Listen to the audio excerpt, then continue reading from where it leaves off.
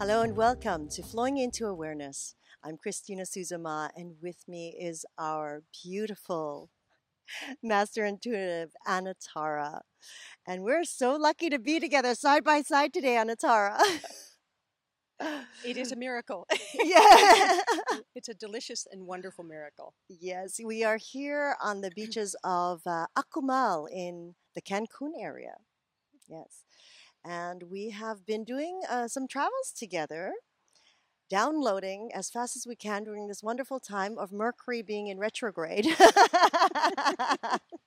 Well, it's so interesting. I feel that the interiorness that one can achieve during a Mercury retrograde is completely supportive of finding the things from the past and some of the other things that I've been able to access and bringing it here, bringing it now. So it's always, as in everything, is perfect. Yes, divine timing, as they call it. Absolutely. I was here 17 years ago, and when I was here, I was sort of inundated in a wonderful way with so many sensory um, ideas. Well, ideas that came to me through my sense perceptions, but also through the other ways that I intuit and know and feel things. And the last time I was here, I learned many things about how the sort of the energies of transmission have worked here throughout the years with the Mayans and with whatever other sort of spiritual beings existed here, and I saw and felt many of their modes and their means of communication. One of the most interesting being that I was sitting on the top of the pyramid at Koba, one of the ancient ruins, and as I was sitting in meditation, I could see a ball of light. It felt like it was being tossed at me. It felt like it was being thrown to me. And I realized that within that blue ball of light, there was information. There was information about daily events within the vaster communities. There was spiritual information. There was teaching. And I was invited in that experience to put my own message in a ball of light and toss it through the atmosphere to another point where it felt that it was being picked up and perceived by a shaman from another time.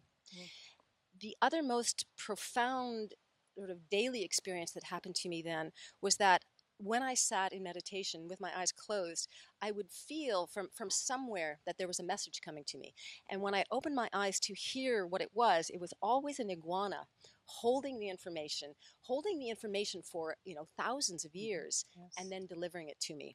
So I saw through those events and those experiences, vignettes of history, vignettes of movement, vignettes of opening, vignettes of hearing how the spirituality of the Mayans, and I use that word fairly lightly because I don't want to step on anyone's beliefs or understanding about how they really do communicate with each other or who they are, but it felt like it was the detail of who they were and what they were, obviously being translated into the now. And so when we were here before, we traveled to different of the ancient ruins.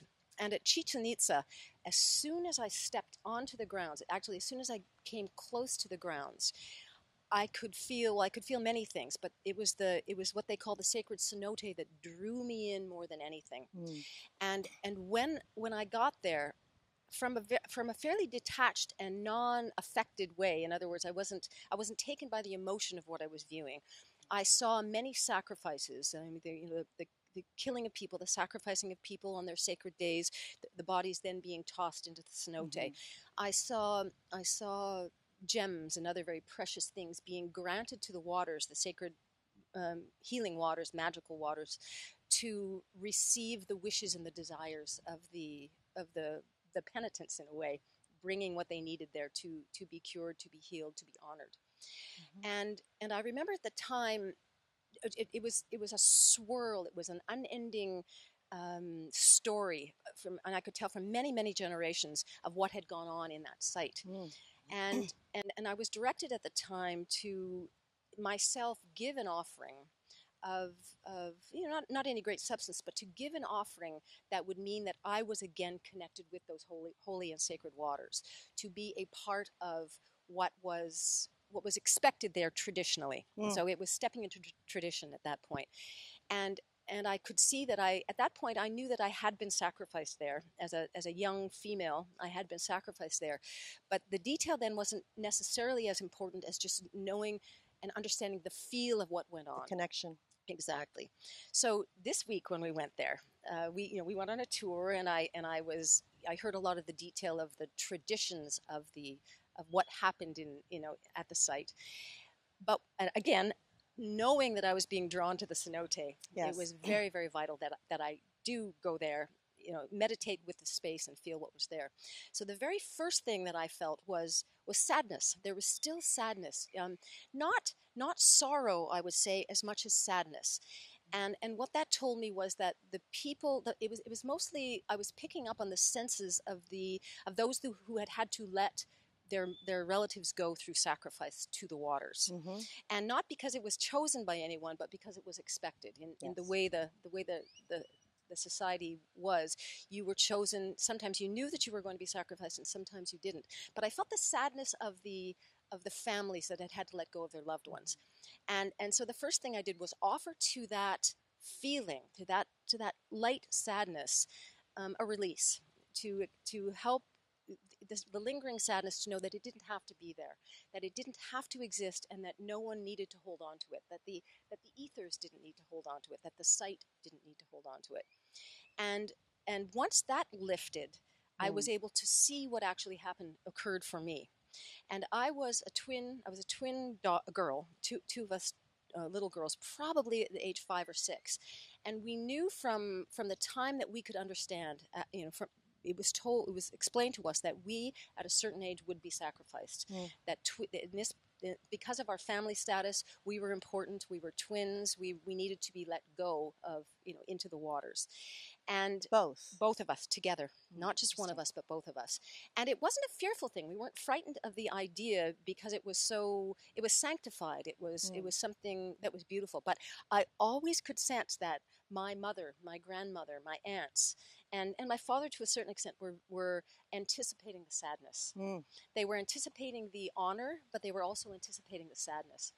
And I learned something very, very interesting about myself. I have always been terrified, literally terrified, a panic sort of terror, about being in fresh water with seaweed, being in dark seaweed-like water or lakeweed type water. When I'm in the ocean, I have no fear at all of the seaweed. But in a lake where I can't see it, where I don't know what's below me, I am petrified. So in this lifetime, I wasn't afraid of the sacrifice. I wasn't afraid of giving over my life. I wasn't even afraid of what it might feel like. I was afraid of what would happen to my body once it was given to the water. So that I'm eager to see what I'm like the next time I go into fresh water to see whether anything has changed or lifted. And I think I'll stay with that and work on it a little bit more. So in this particular experience, my sister and I were sacrificed. We were let to bleed, and I remember it being a very peaceful and blissful experience because I had no fear, and because I believed fully in the I'll say the priest who was I want to say committing the act, but I believed in it, and therefore what I was giving was a continuity. What I was giving was part of the flow. It was okay to me because I believed it to be okay. And what I understood instantly in that experience of the moment of the sacrifice was that by severing the head, by cutting off the mind from the heart, that there truly was a way through that to live through intuition, to live through what the heart dictated. So even though it's a barbaric custom and wasn't really necessary, that it helped and it aided in at least the understanding of this soul, of my spirit, that the head was not important for what the heart needed. That's right. And wanted. Yes. And so I really saw that is what the Mayan sort of existence now, the Mayan beingness now wants us to understand. That sacrifice is not required, that it never really was required, and that it was, of course, corrupted by the idea of power, but that the icon, the idea, the message is that the head is not important. What the mind thinks is not important. What the heart can intuit with or without the mind as an interpreter is what matters. Mm-hmm. So Mm-hmm. when I really understood that, I felt the sadness shift. I felt the sadness lift, and I thought it was a sense of this is as it is meant to be. This is as it always could be. This is what everyone was after. This is what we wanted. So, and since then, I've had glimpses of that lifetime. My sister and I running through the the ruins, running through the jungle, diving in and out of cenotes. We had a phenomenal life until that time, and there's absolutely no regret anywhere within me about how that played out. Beautiful. Very beautiful. Just to let you all know, a cenote is like a natural well. Mm-hmm. And they supposedly have, didn't they say 3,000 of those Yes. all around this area, all around throughout Cancun, throughout this part of Mexico. And they're absolutely magnificent. I mean, they go down very, very deep. And it's all natural spring water, supposedly. And they do believe that underground they're all connected underground. They are connected, and you can feel it. I mean, I can Yes. feel it when I look into those waters. I Energetically. know that it's moving everywhere. That there is no disconnection. And a part of my experience this time was knowing that the waters of this cenote connected to the waters of the ocean, connected to all of the oceans of the world, connected to all the great bodies of water. And in that way, the shift that Yes. can occur is universal. It's earthwide. The resonance. Exactly. The resonance is very powerful, very powerful. I mean, there's so many centers on this planet that have, they're almost like the pillars for this planet that connect all those strings of energy. It's like the World Wide Web, really, when you think of it. It's like the internet. It's like the World Wide Web, which it's almost like you might as well put the World Wide Web right on top of what they were teaching. Onto the original template. Yes. And that is exactly how I feel about the World Wide Web. There you go. Even when I'm frustrated with it sometimes because I can't connect. There's a block out there in cyberspace, but it's true. I mean, what you were saying about them throwing the balls of energy from one temple to the next is really that intuitiveness and the power of the human being, the power that each of us carry, but we just choose not to connect. Well, we haven't ever been given, I say this all the time, don't I? We've never been given the opportunity to see how to connect. We've never, it hasn't been normal to us to believe in that. Right. It's lovely. I mean, we can go on and on, but we do know that we're kind of limited on time. We're going to complete this, and we're going to continue on the next. Thank you so much, Anatara. It is so beautiful to be here with you.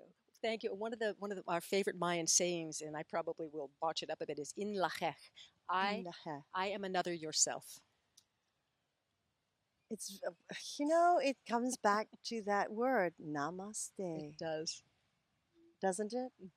See, it's all connected from centuries and centuries ago.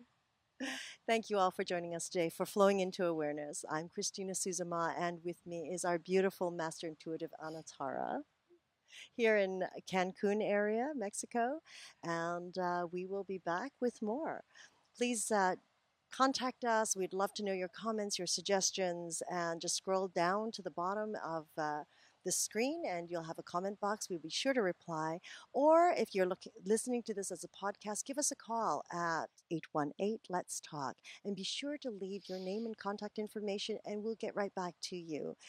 Also, join us for our weekly Magical Medical Tour on Tuesdays, Wednesdays for Trinity of Life, and a whole slew of new shows that are coming this year. Thank you so much for joining us, and we look forward to spending time with you next time.